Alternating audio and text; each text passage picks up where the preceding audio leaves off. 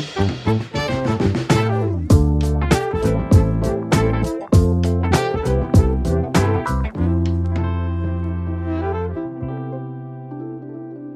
welcome to The Landscape, a Crane's Cleveland podcast. I'm Dan Paletta.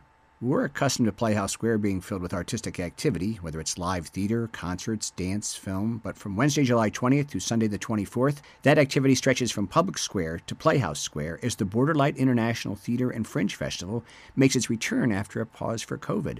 So what happens at BorderLight? Really a little bit of everything. This biennial stages plays, there is dance, musicians who turn your story into a song, dance drama, and that is just barely scratching the surface. Here to fill in the details for us is festival co-founder Dale Heinen. Dale, thanks for being with us today. Thank you. I'm delighted to be here. I know that you've traveled in the past and have seen these kind of festivals in other places, including Europe. What prompted you and co-founder Jeff Pence decided that you really wanted to stage something like this in Northeast Ohio? It's true that I did live in Europe for 15 years, and so I was able to experience the Dublin Theater Festival and the Edinburgh Festival, the Avignon Festival, and I realized that there was really nothing quite like that in the U.S. And in fact, that Cleveland is in some ways comparable to the cities where I saw these festivals really being successful, in the sense that Cleveland is more like a second city. It's not a huge megalopolis. We've got a lot going on here, but it's not quite a Chicago, a London, or New York. And that actually makes it a really good place to site a theater festival because there's not so much cultural noise drowning it out when it happens. You really began working on this project in earnest around 2014, 2015. How do you started big? I mean, you could have done this small the first year, but it was a very ambitious project. Take us through those early days and just, how you conceived of it and why you decided to do it as large as you did. It's interesting. There was a lot of discussion about whether you start small and grow, or do you start big, make a splash and an impact, and then become something you hope people want to see return right away. And we did end up going for the go big or go home approach after lots of conversations with people who were our advisors, our steering committee, and later many of them became board members. And it just seemed like there was an appetite for this. Certainly from artists, but also even from the philanthropic and civic communities. People seem to want this. They got behind it. And so we thought, let's try to make an impact in that first year and hope that it succeeds. It was a bit of a gamble, but it did succeed. And part of that is because, we by then acquired some great, partners like Cleveland Public Library and various local theaters and some great board members. So, and we had some bigger foundations behind us like Gund and the Cleveland Foundation. So we felt like we could pull it off, and we felt like we did. We ended up having about 10,000 visitors to that first festival in 2019, 4,000 tickets sold, and a lot of other events that were free and outdoors that other people just kind of caught either on purpose or by accident. So we counted those crowds, and we arrived at a really impressive number for our first festival. So that sort of validated that decision, I think, to go large, and also gave more opportunities to more artists. We got quite a few applications to our Fringe Festival, and that comprises the biggest part of the festival. And it just creates more energy, more is more art, more choices, and more of that festival feeling where you can go from show to show, which is really what we were after. As you began the process, talk about some of the goals that you and Jeffrey set. What were you hoping to accomplish not only in this first year, but as you continue with BorderLight? What are you hoping to accomplish with this festival? I would love to see it become known nationally and internationally, and I feel like we've made some inroads there. We would like to see it have an economic impact on Cleveland. Festivals can be incredible drivers for the economy. We've seen that happen in, for example, Edinburgh, estimates billions of dollars of impact on that economy. And Cleveland could really use something like that. And also, it's great for the artist economy. People who self-produce their work, they learn those skills. They also connect with artists nationally and internationally, and there create opportunities to potentially tour their own work. So it creates a network outward into the world that we're excited about. And the mission is to present visionary international theater and build cross-cultural understanding. And so that's a really key goal of the festival. And the way we program it is with that in mind always. For example, we have a couple of stand-up comedians coming in from other cities in the U.S., and they're both happen to be immigrants, one from India, one from Colombia. And so they bring that perspective, that sort of cross-cultural, border-crossing perspective to their art, to their comedy. And we love that. And that's sort of the way we think about curation a lot of the time. It's how many different perspectives can we show on the world This is a country in which, there's a lot of division, there are a lot of boundaries. And so it's sort of viewed as a way of countering that. Sometimes when you don't see what's going on in your own backyard, Fred Bidwell from Front Triennial has joined us for the landscape. And I know one of his goals, and I imagine it's one of yours, he really talked about this notion of wanting not only the rest of the country to see Cleveland as an arts destination, but a worldwide place for people to think Cleveland is a place I should visit to see the arts. Absolutely. I think Cleveland more than deserves its reputation as a cultural destination, and we want to build on that and make more people aware of it. We have an incredible theater district, obviously an incredible museum. The Playhouse Square is the largest performing arts center outside of Lincoln Center.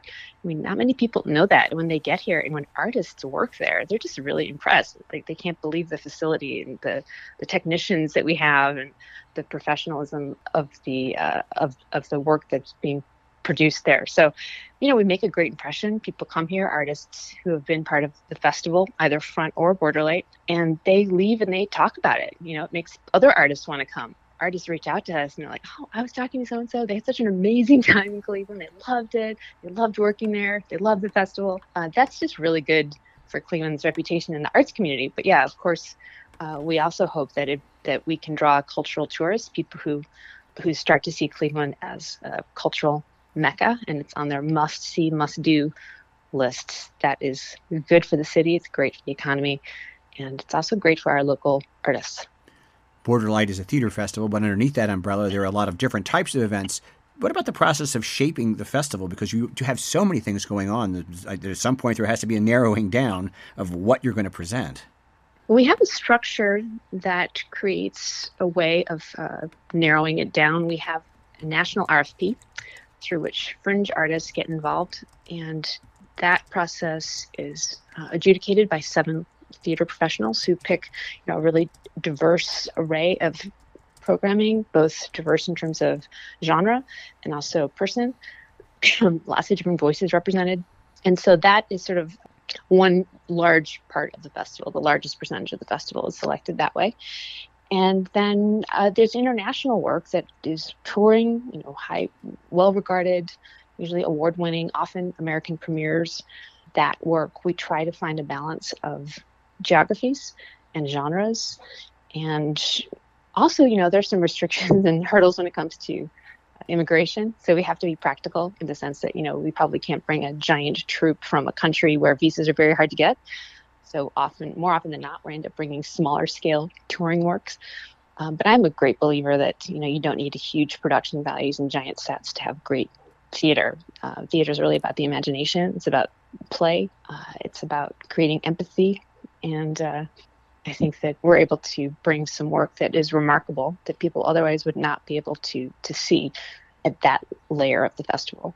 We're talking with Dale Heinen. She's the co-founder of the BorderLight International Theater and Fringe Festival, taking place here in Cleveland between Playhouse Square and Public Square, Wednesday the 20th through Sunday, July 24th. Dale, you have performers coming from other countries. Do those countries ever do anything to help support the performers they're sending? We do sometimes get support from consulates. Often they will support artists' travel and per diems. So, for example, Ireland, sometimes Germany, we've had some success in those categories of spending from foreign countries, yes. You mentioned that funders were interested in getting involved. Can you talk a little bit about that? I mean, obviously, funders are approached all the time to support many worthy causes. So how are you able to convince them that this was a good thing to get behind? Well, we've had really powerful help from our board. We've got a very smart board. A lot of them are seasoned nonprofit leaders themselves. And the festival really sells itself in many ways because we're offering something that is not only an economic stimulus locally, but also it's creating, jobs for local people, not just actors, but also technicians and box office managers and venue managers and house managers. So there's a strong argument to be made there. And also we're engaging with lots of local partners, and I think that funders like to see that. There's a really grassroots element to this festival where we are working with, Cleveland Public Library and Near West Theater and Playwrights Local and other small theater companies. We're working with Tri-C Hospitality Management Center and U.S. Committee on Refugees and Immigrants. We're working with Global Cleveland. So there's a lot of partnerships like that I think funders like to see because they're also funding a lot of those other organizations too. And then I think that we have a really diverse festival. We are trying to create a festival that represents the city we live in. It's very purposeful in the way we try to include voices that are not always heard or well represented. So I think that all of those things make it appealing to funders. But of course, we have to keep earning that support and those partnerships by producing really good work and by showing that people want to come out and see it.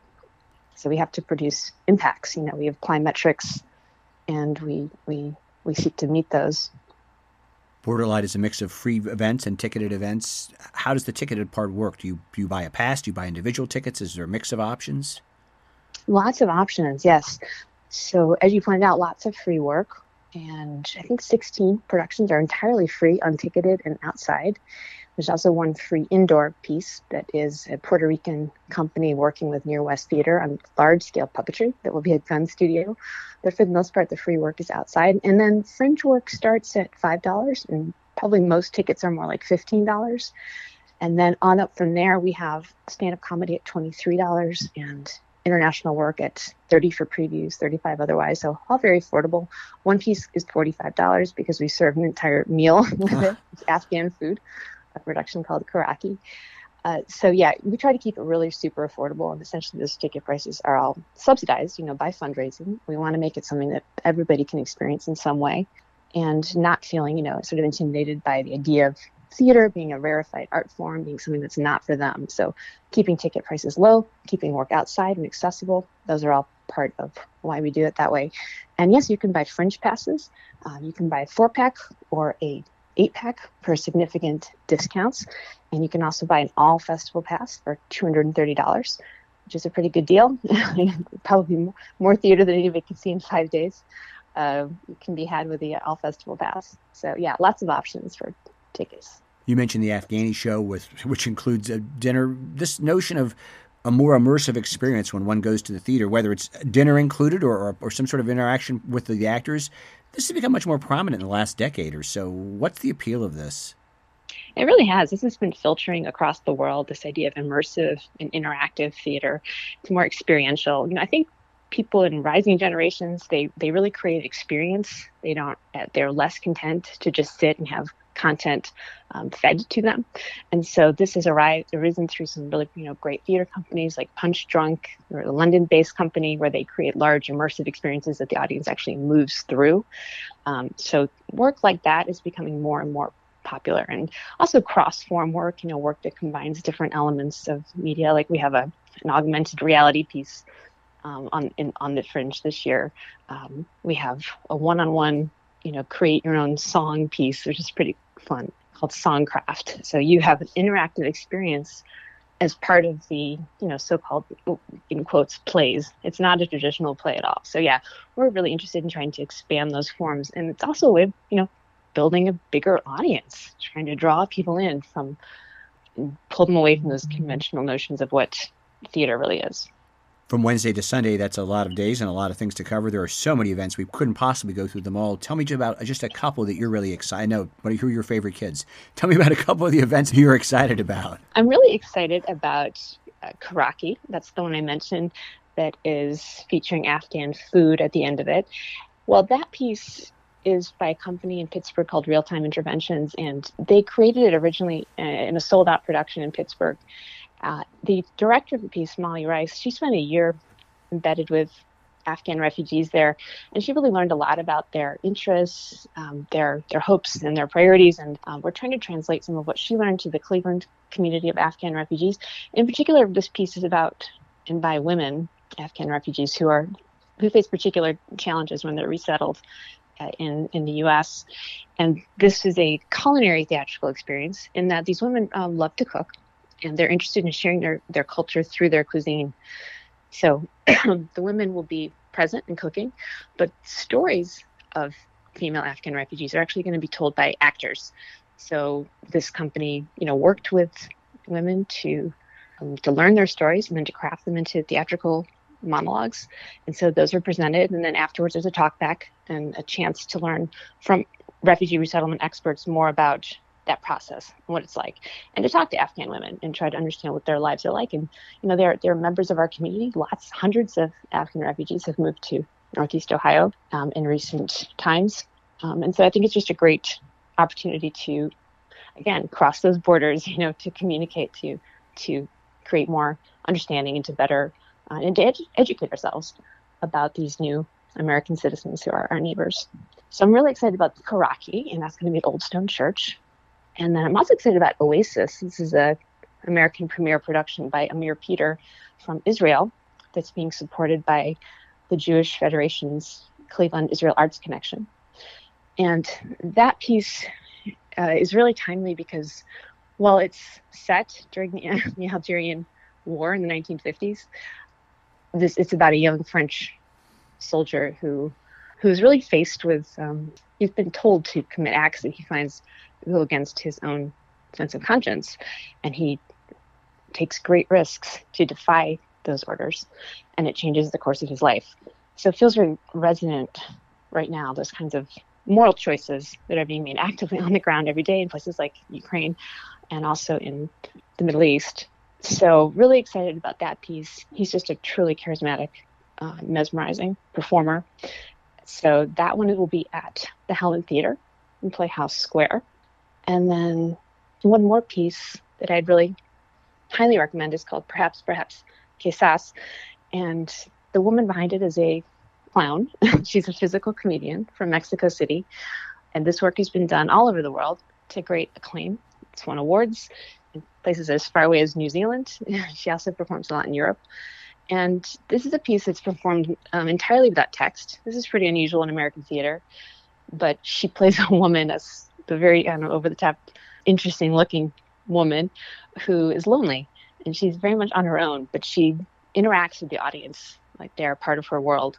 Somebody could probably expect to be brought up on stage at some point. Okay. So it's really a poignant yet physically brilliant piece about loneliness. Classify it as clown theater of kind of world class quality. So excited about that one. And I could mention again the piece from Puerto Rico. Pablo and Efrain Del Hierro are here from Puerto Rico to work with Near West Theater, which is a great community theater in the Detroit Shoreway neighborhood. And this work is being created with children associated with that neighborhood and associated with that theater. And it's a piece created from scratch. And I think what's really fun about Pablo and Efrain is that they have created a unique style of puppetry theater that's large, often quite like 10 feet tall, large, and really they have their own beautiful, unique aesthetic. So I'm really excited to see what they come up with in cooperation with Near West Theater. And that one will be performed for free at the Gunn Studio Theater. Very much a family and children's piece. But I think the puppetry will appeal to everybody. We should mention, obviously many of these events are targeted toward adults with adult themes, but there are plenty of things for kids to do, right? Absolutely. Yeah, another one I could mention is that Inlet Dance is performing a piece by Polyglot Theater, which is a really famous children's theater company in Australia. That one's called Bees, and the dancers play bees, and they're dressed literally as bumblebees, just remarkable costumes that carry their own sound systems.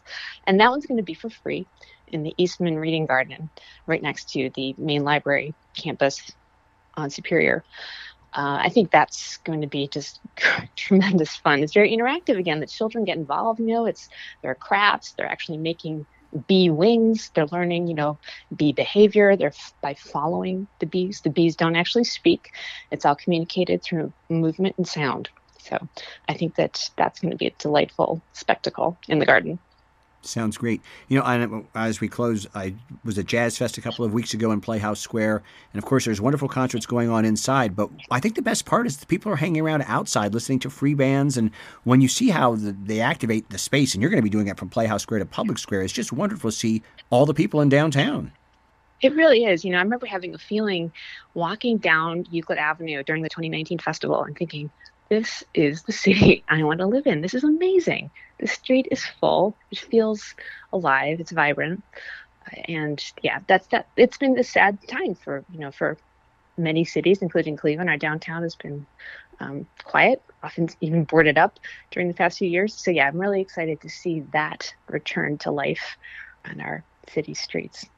Dale Heinen, thanks for sharing the story of BorderLight International Theater and Fringe Festival. Good luck with the festival, the 20th through the 24th of July. It sounds like it's going to be a great time. We're so glad you could join us today. Thank you so much for having us. Look forward to seeing you there. Glad to have Dale Heinen join us from the BorderLight International Theater and Fringe Festival. She joined us for The Landscape, a Crain's Cleveland podcast. I'm Dan Paletta. Thank you for joining us, and we'll talk again soon.